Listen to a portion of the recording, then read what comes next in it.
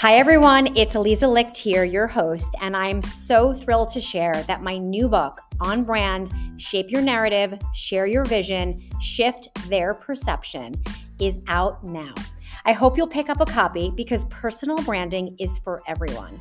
It's for the new graduate starting out, the middle manager looking to level up, the executive who wants to be a thought leader, the entrepreneur starting from scratch. It's for anyone who wants to pivot or transition into something new.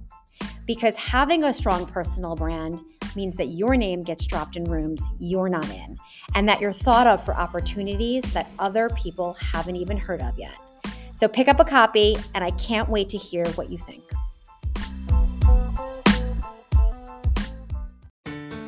Hi, this is Alisa Licht, and this is Leave Your Mark, the podcast, where I brew fresh career advice with some of my most inspiring and successful friends. It's professional advice that you can action immediately, whether you're just starting out in your career or well on your way. With a massive to-do list and a large cup of coffee, I promise that you can get it all done and still have time to post about it.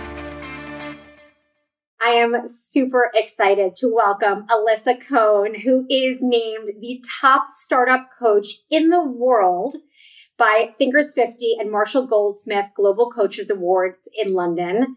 Alisa, you have been coaching startup founders to grow into world-class CEOs for nearly 20 years. You are the author of From Startup to Grown Up, which, by the way, amazing title, which was published by Cohn Page. You're a one-time startup CFO, strategy consultant, and current angel investor and advisor. You were named the #1 global guru of startups in 2021, and you've worked with startup companies such as Venmo, Etsy, DraftKings, Wirecutter, Mack Weldon, Tory Burch. You've also coached CEOs and C-suite executives at enterprise clients such as Dell, Hitachi, Sony, IBM, Google, Microsoft, Bloomberg, the New York Times, Calvin Klein, the list goes on. You are the #1 person in this field, and we have so much to talk about. But aside from everything I just named, obviously you were named one of Marshall Goldsmith's 100 coaches at a gathering of the top coaches in the world. Inc. named you one of the top 100 leadership speakers. And you've also been named one of the top voices of thought leadership by People Hum for 2021. And you know what I especially love, just as a little side note, I love that all of these accolades are 2021. Because sometimes you get people, they're like, and in 1942, I was named. I'm just saying, I'm just noting current times here. Of course, sharing your wisdom as a guest lecturer at Harvard and Cornell universities, Henley Business School, and the Naval War College. I mean, you're unbelievable. You've been the executive coach for One Way, the incubator at Cornell, New York City Tech, and you serve on the board of the Cornell Advisory. I mean, the list goes on. You've even coached public and political figures. And of course, your articles have been featured everywhere from Harvard Business Review to Inc. So welcome. Thank you so much. I appreciate that beautiful, enthusiastic rendering of my bio.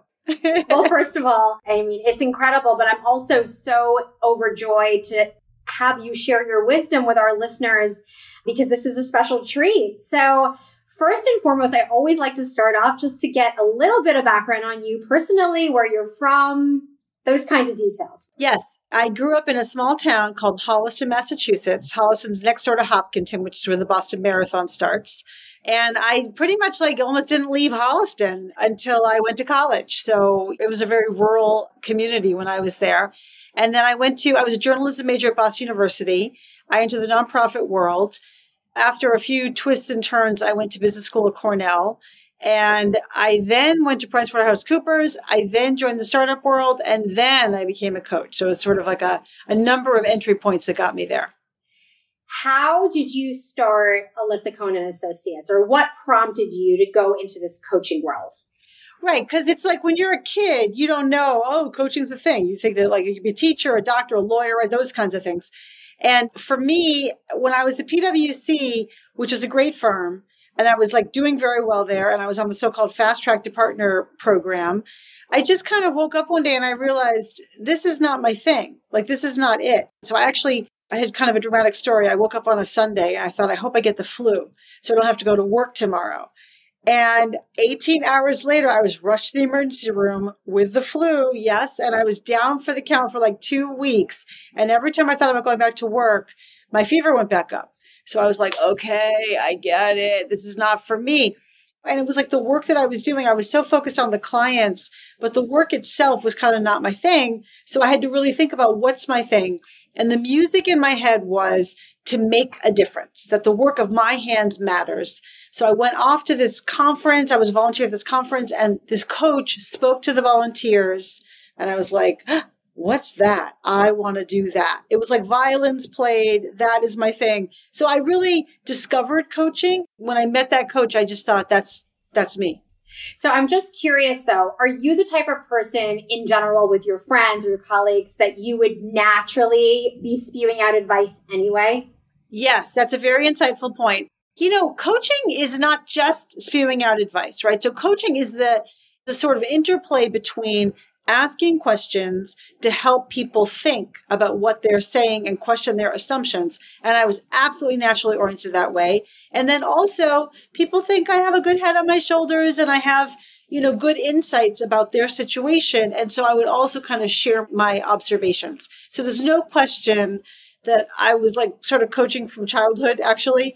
And also when I was in youth group was a very big formative experience for me. I was about 13 years old and my parents kind of forced me into this youth group. And I was like, no, I hate it. But then I learned to love it. And it turned out it was what's called a peer-led youth group. So I was just a kid. I didn't know what that meant. But what it meant effectively was that I was facilitating discussion groups for the kids when I was 13 and 14 and 15. So facilitation was something I also naturally gravitated towards. So when you had this epiphany moment of just like, oh, wow, that's what I want to do. How did you know to jump in, or what's the first step you took to make that a reality? Well, the first thing I did was I asked the coach who I met, Cheryl Richardson, what should I do? And she said, you should get coach training. So I got coach training and I hired my own coach. And my coach at the time was encouraging me to coach people for free, which I was doing anyway. I coach all my friends for free, because that's the tax you paid to be friends with me. And then, over time, I was in the startup world and that kind of all imploded. And I thought, well, I'm going to become a coach now. So I was still coaching people for free. And I was still thinking about how do you get clients and build a business? And so the people I was coaching for free would refer me to other people and they would give me testimonials and they would ultimately turn into paying clients. But I should mention one more thing. It's a very coachy thing. So I was taking coach training. I had my own coach. On the day that I decided, okay, I'm going to become a coach now, that was like a Friday. And on the Monday, I put together a vision board of my ideal life, right? It's very coachy, but that's what I did. It actually was super helpful because there are many times in the first 5 years of my business, especially where I was mostly afraid and mostly super anxious and didn't know what I was doing. But I had this vision board that I always look at that made me realize that's the life that I want. It's not like this feeling uncomfortable or anxious now. It's in service of the bigger picture. So having that bigger picture there, like on my wall, was actually very helpful. That's amazing. So you've been doing this for a really long time. Yeah. And I've seen people speak about you who have worked with you. And the common thread is super intimate conversations, but also tough and decisive and very clairvoyant in a way. What do you think makes your coaching so magical for the people who have had the opportunity to work with you? Well, thank you so much for saying that. That's very nice. I am driven to make a difference. I am driven to my mission, which is to light 10,000 candles. And I think that comes through in my interactions with people, especially if I'm coaching them. I care about them personally, and that always comes through. And then I want to build a relationship and I want us to be allies together. And then I don't sugarcoat what I see, which needs to be heard and which they need to sort of be aware of. And so I think the combination of those things together probably is what makes them say that. And I would just say that I think most people don't get listened enough to in the workplace, especially. Mm-hmm. And one thing I'm particularly good at is listening deeply to people and what they're saying. From a percentage perspective, how many of your clients are on the entrepreneur side versus just, corporate executives that you coach? Yeah, it changes all the time, but I would say it's half and half. And would you say, with regard to sort of what you're at, like if someone's a startup founder or someone's an executive at a company, is it confidence building? Is it strategy? Like, where do you feel like most of the time your value is being added to? Like, are people coming to you because they don't know which direction to go, or they feel like they have imposter syndrome and they can't get there? Like, what's the issue generally? It's about leadership. My book and the way I think about coaching is divided into 3 sections: managing you, managing them, and managing the business. So people come to me very often with an issue with people, employees. This person isn't doing it right, or I keep giving this person feedback, or they're not leading their teams very well, or the business. We're missing our goals. We're not forecasting well. It's confusing how people kind of come together. And we talk about that, but it always comes back to them. What are they shying away from in terms of the conversations they need to have? Or where are they not, I guess I would say, clarifying for people what needs to happen? Were they hoping that others can all work it out themselves? And so people come to me for various reasons, and we really have to work on 3 dimensions, and they all relate to leadership skills, which also have to do with communication, with influence, with executive presence. And then sometimes, founders certainly are more than 30% more likely than their counterparts to suffer from depression and anxiety. And they certainly suffer from severe self-doubt at times and imposter syndrome at times. And we certainly talk about that and help them get straight with that, because it's important for them to feel like they're aligned with themselves in order to then go out and communicate to the team. It's certainly hard trying to create a startup. I actually was on the board of one that lasted for 5 years and then just went totally under. Yeah. When you're working with people who have put their blood, sweat, and tears into something, and I'm sure you've seen this time and again, it just like for whatever reason doesn't work. How do you coach them to sort of get back on that horse? Or do you say like move on to something else? I have had a few founders who I've worked with who can't make that leap, but don't make that leap, I should say, for many reasons. The business, wasn't viable, macro trends didn't go their way, or they didn't always have the right team and they didn't know how to scale effectively and really create product market fit. Lots of reasons. I think that when that happens to any founder, step 1 is to step away and shake it off and take time away and like decompress and process. That's super important. And then the second is most founders have an itch inside of them. And the itch inside of them is to build something. And so they often come back to, what am I going to start next? Or what am I going to join next? And like failures are quite devastating and quite upsetting. And people take it very personally, because it's like a lifeblood. But founders tend to be resilient and founders tend to be full of grit. And so the truth is that very often the first startup can go wrong, and the second is the one that goes right, or the third is the one that goes right. That is sort of a truism in startups. And I think that when they have the right people around them to give them that perspective, they can then kind of move on to the next thing. Takes so much resilience to be able to stomach all those rounds of trying. I personally, I am not cut out for it. But talk to us a little bit about executive presence. Mm-hmm. Because you don't hear as much about executive presence as I feel like you should. And I think, I was doing a talk today earlier about, in my book, I was saying how people inevitably judge a book by its cover. And if you show up and you look like you've rolled out of bed and you're not ready for that meeting, it makes an impression. So what do you advise your clients about executive presence and how they should show up? It's a very good point that you're making. It may not be fair, but that is the way it is. People do judge a book by its cover. So when I think about executive presence, the first thing is, what do you need to be effective? So the CEO needs a certain kind of executive presence to be effective. A middle manager needs maybe a different kind of executive presence to be effective. I think that women and men show up differently from the point of view of executive presence. So rather than be, it shouldn't be that way, let's accept that that's the way it is. And then you want to be at your best. So when I help leaders, all leaders think about executive presence, I use the model of gravitas, communication, and appearance. So gravitas has to do with your ability to show up as an owner in a way, to have weight inside of the meeting, whether it's because of the way you're speaking, the way you're using hand motions, your height, the way you're sort of owning the room in a sense.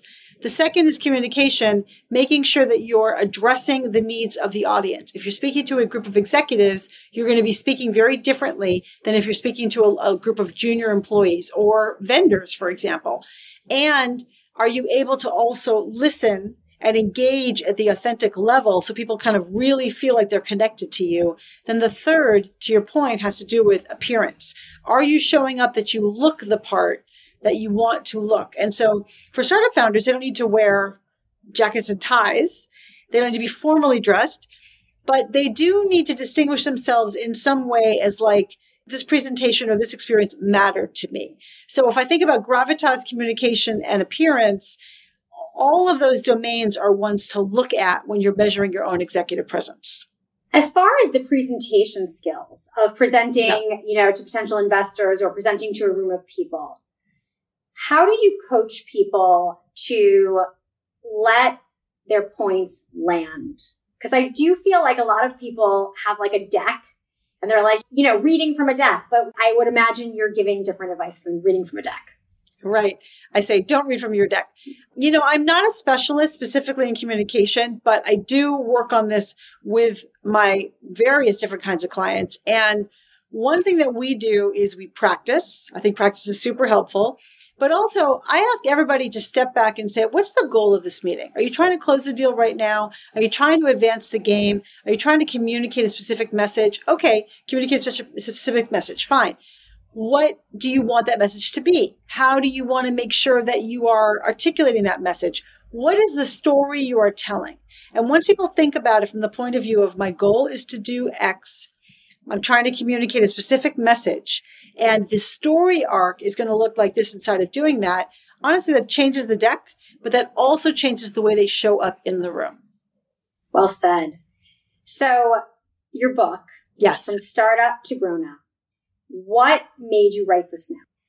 I've been thinking about writing it for years because I go into situations and I'll say, so how often do you meet with your leadership team? And they say, what's a leadership team? Or I'll say, when you have all hands, do you tell people these kinds of things in the all hands? And they say, we're pretty inconsistent with having all hands, or we don't have all hands, or something like that. Or this happens a lot. There are employees who aren't doing what you want them to do. And I'll say, well, did you hire them to do that thing? And they're like, well, I kind of hired them because they worked at LinkedIn, or I kind of hired them because they worked at Google, which is understandable.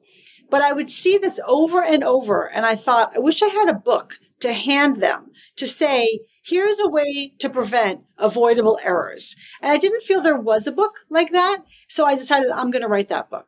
And I was also inspired, I will say, Ben Horowitz's book, The Hard Thing About Hard Things, is a lot of tell it like it is. And all of my clients and the founders I talk to on my podcast, From Startup to Grown Up, they all reference Ben Horowitz. It's like he was there in the trenches.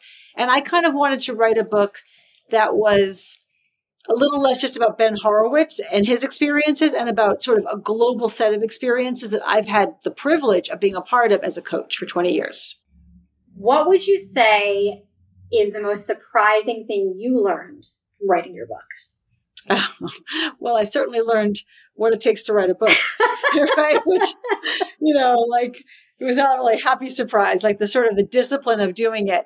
But I guess I would say I had the privilege and the delight of interviewing 14 founders for my book. I interviewed Alexi Robichaud of BetterUp. I interviewed John Stein of Betterment. I interviewed Ali Webb of Drybar, etc. And what was amazing to me was two things. No one had ever asked them these questions about what it was like to grow personally as they grew as a leader and what their inside experience was like. And it was very validating to hear what they all said. The only client that I interviewed was Dennis Crowley. So I kind of, I knew Dennis very well. And I knew what some of his struggles and what he had gone through by virtue of coaching him. But nobody else had I coached. And it was really I would say it was validating and also a little bit surprising to hear them describe the same experience over and over again.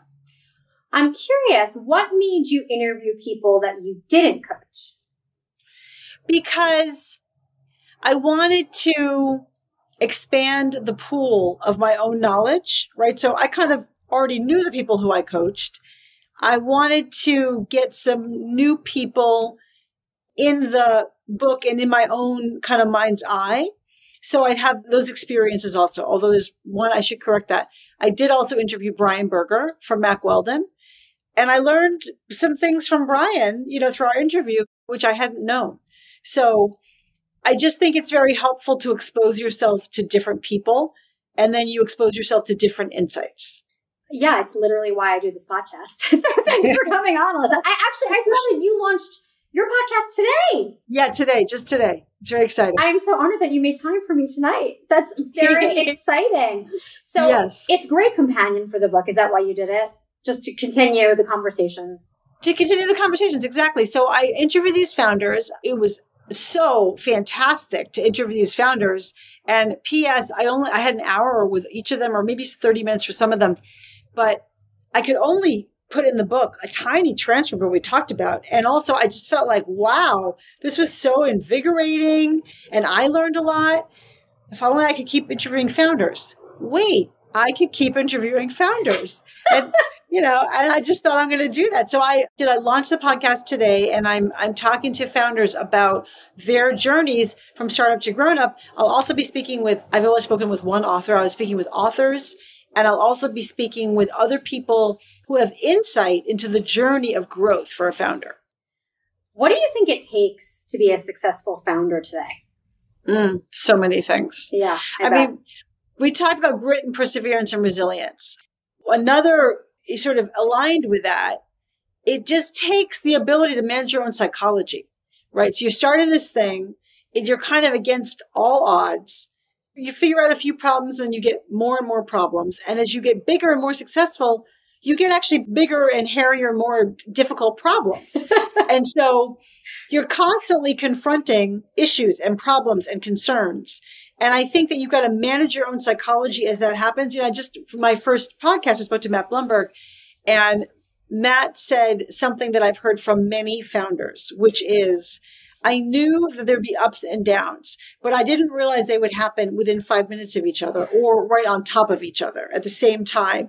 And that is accurate.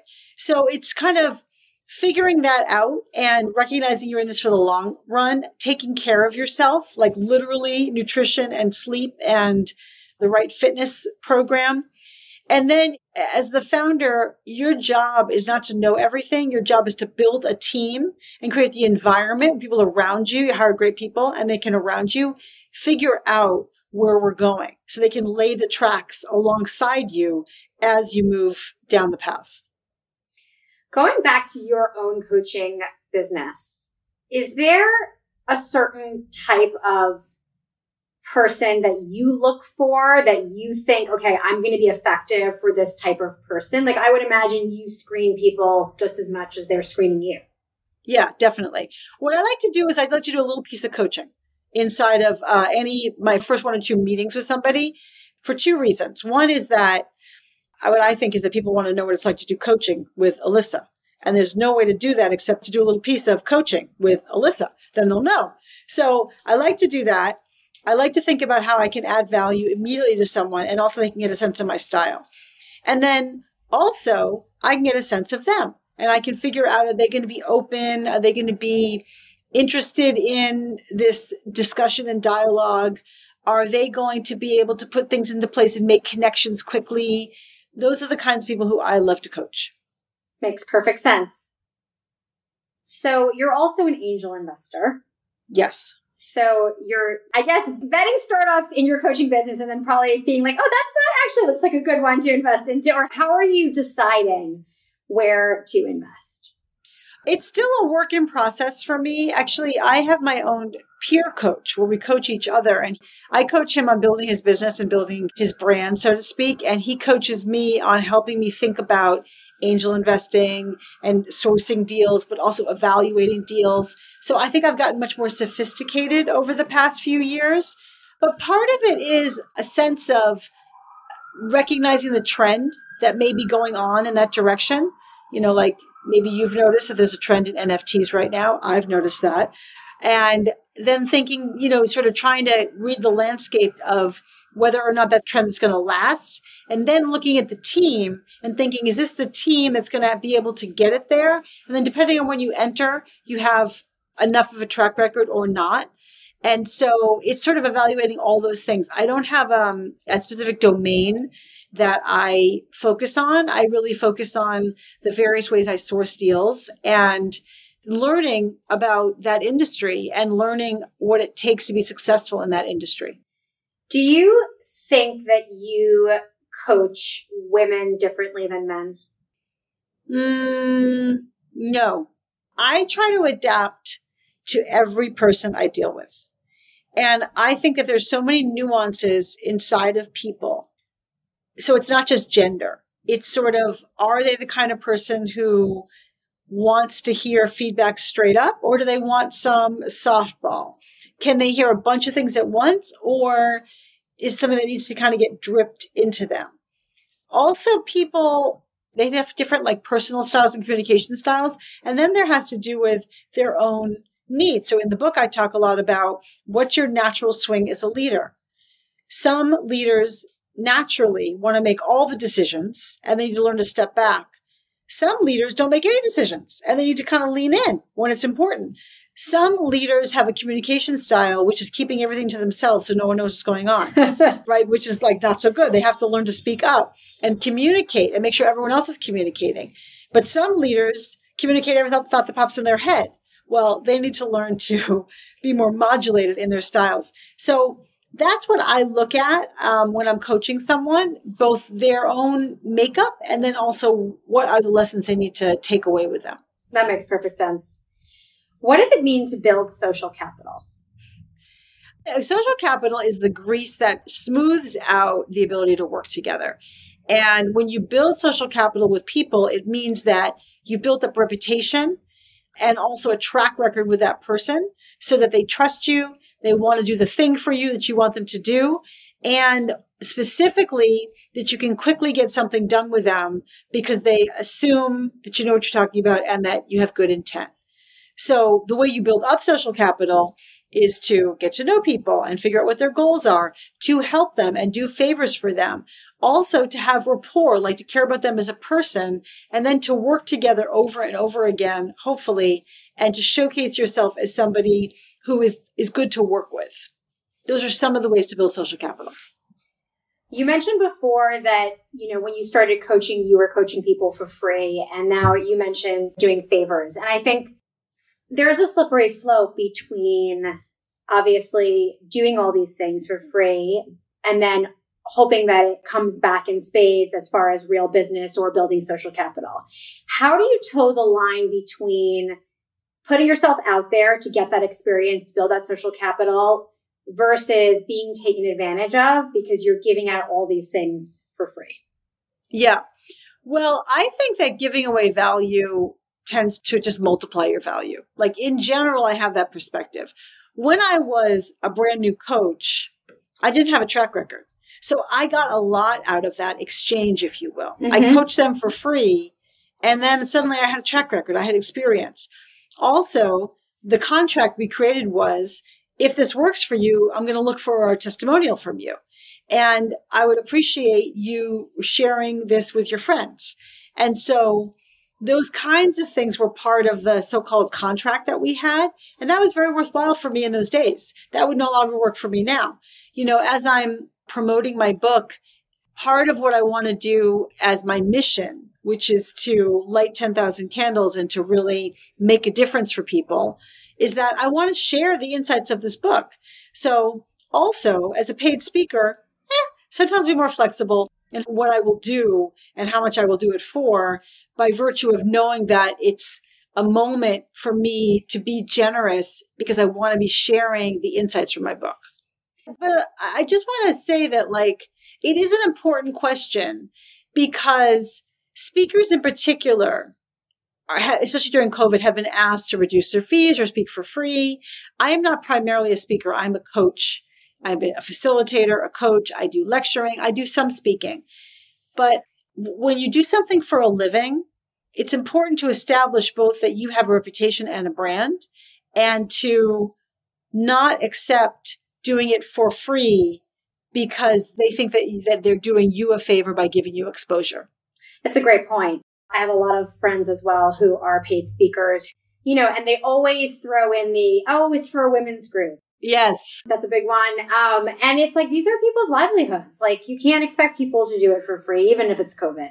And by the way, Zoom speaking is no different than in real life speaking. It's the same speech. So exactly. I totally feel their frustration. Going back to your book now, starting at what age should someone read this book, do you think? Oh, they should start as a teenager. I've met incredible teenagers with entrepreneurial spirit who need to think immediately about how to build a business. I know that one of my clients, he came to me as he graduated from college because he had spent his entire 4 years of college building a business. So you're never too young to be an entrepreneur. But I would also say this. I think that we have this stereotype that entrepreneurs are like in their 20s and wearing hoodies. Actually, the average age in this country of entrepreneurship is age 43. And there's a lot of people in their later 40s and 50s, even 60s, who are starting businesses for the first time by virtue of realizing, I've done corporate America, now it's time for a startup. So I think that you can be a very effective, we've seen this, startup founder and startup leader at age 22 and also at age 62. So many millions of women, I think it's more than 53 million women have left the workforce globally because of COVID. And I would imagine many of them or some of them are having a tough time getting back in, which is always, a true impetus for like, okay, let me do something on my own. If you've been out of the workforce for a while and you have no track record for building something, what do you think is the first step in sort of building your social capital, your credibility to be able to actually have people put trust in you as a startup founder? So actually, it's back to what we talked about before, back to this notion of like transactions, right? Volunteering is very powerful if you're volunteering in the right arena. So number one, go figure out where the startup community is in your community and go be a leader inside of that startup community. Go to the meetings, volunteer to organize things, volunteer to lead things. And that is very powerful and gets you to be well known. I spoke to Zvi Band, who is the founder of Contactually, which got sold to Compass. And he became an entrepreneur, not because he grew up as an entrepreneur. It was because when he was in DC, he was like, kind of fiddling around with some ideas. And he organized the whole DC community. He started just convening meetups and convening different kinds of groups of different people. No one asked him to. It was totally his own volition. And through that, he began to build his sort of notoriety as a startup person. And he met his co-founder inside of that. So anyone can do that.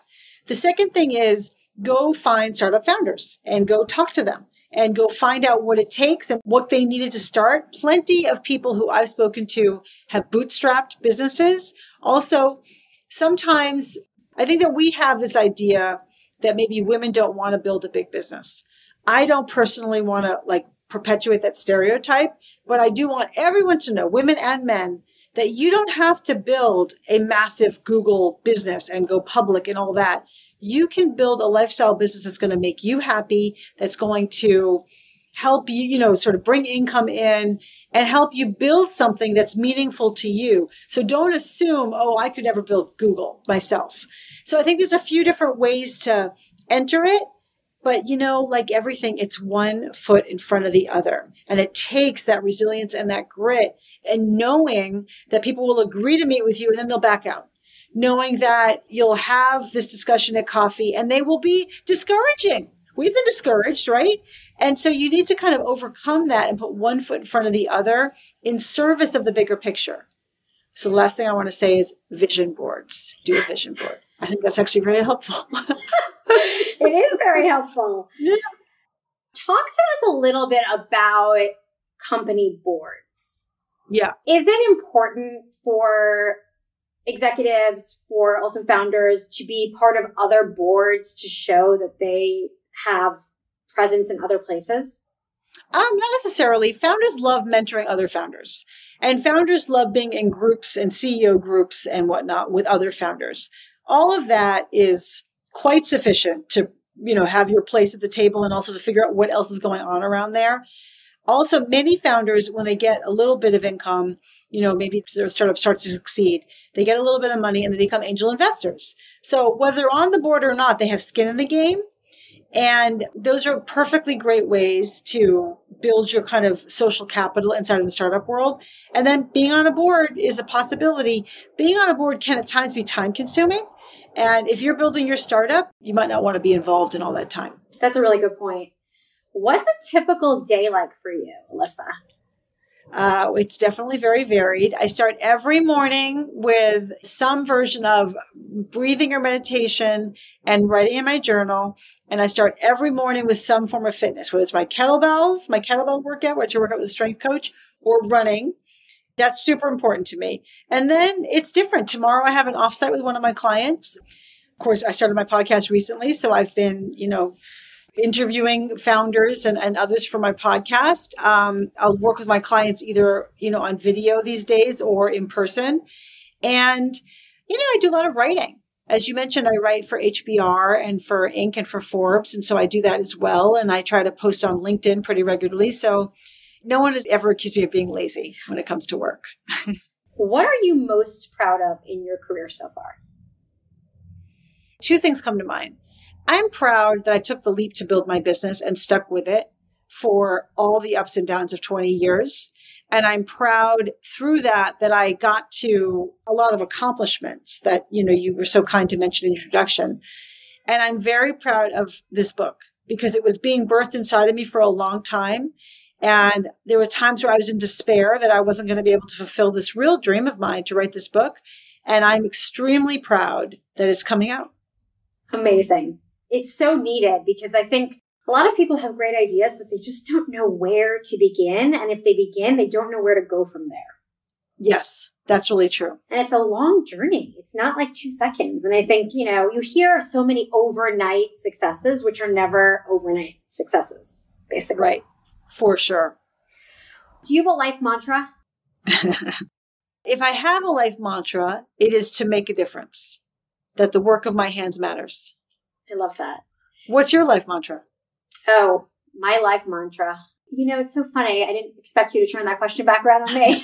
I don't know if it's a life mantra as much as it is like I'm a big believer in just setting intentions every day versus like a big planner. Like I never had a 5-year plan. I never had a vision board. Now I probably would go and do one. But I just think like small digestible bites. That's how I kind of view my life and everything that I do. I mean, I also believe in mentorship and I try to pay forward everything that I've learned too. So I guess to help other people not make silly mistakes in the same way that you were saying that. So, but yeah, I think probably my demographic is more college age and right out of school. People like learning how work works in a way that you never really learn in school. So that's kind of the area that I love. Yeah. How do you ultimately want to leave your mark? Is there another book inside of you? What do you think is coming next? I don't know. I've been thinking a lot about that. This book was the culmination of a lot of things. And after my book launches, and I'm going to Web Summit in Lisbon to speak there about my book, and then I'm coming back, I have a week off already booked in my calendar to sort of like recharge and decompress and think about the next chapters for me. And so I think the way I want to leave my mark, it does come down to make a difference and lighting 10,000 candles. But what's next for me in the vehicle in which I do that, I am enjoying not quite knowing right now. I love that. Yeah. That's great. You're going to experience the journey as you go. Amazing. Yeah. Well, Alisa, this book is going to be phenomenal. What's the actual launch day? It launches in the US on October 26th, but it's already out in the UK and on Kindle. Amazing. Well, this was wonderful. You're full of amazing advice, and I can't thank you enough for coming on the show. Thank you so much. I loved being with you today. Oh, you're so sweet. I love being with you too. Thanks so much for listening to Leave Your Mark, the podcast. If you want more career advice, be sure to pick up a copy of my best-selling book, Leave Your Mark. If you're on Instagram, make sure to follow at Leave Your Mark Podcast to stay up with the latest episodes. And of course, say hi to me at Alisa Licht XO. If you're on Twitter, definitely reach out at Alisa Licht. I would love to hear from you. If you want to subscribe to my newsletter or attend a future virtual mentoring event, go to alisalicht.com for more information. And just remember this, if change doesn't hurt a little, it's not change. Keep on rocking.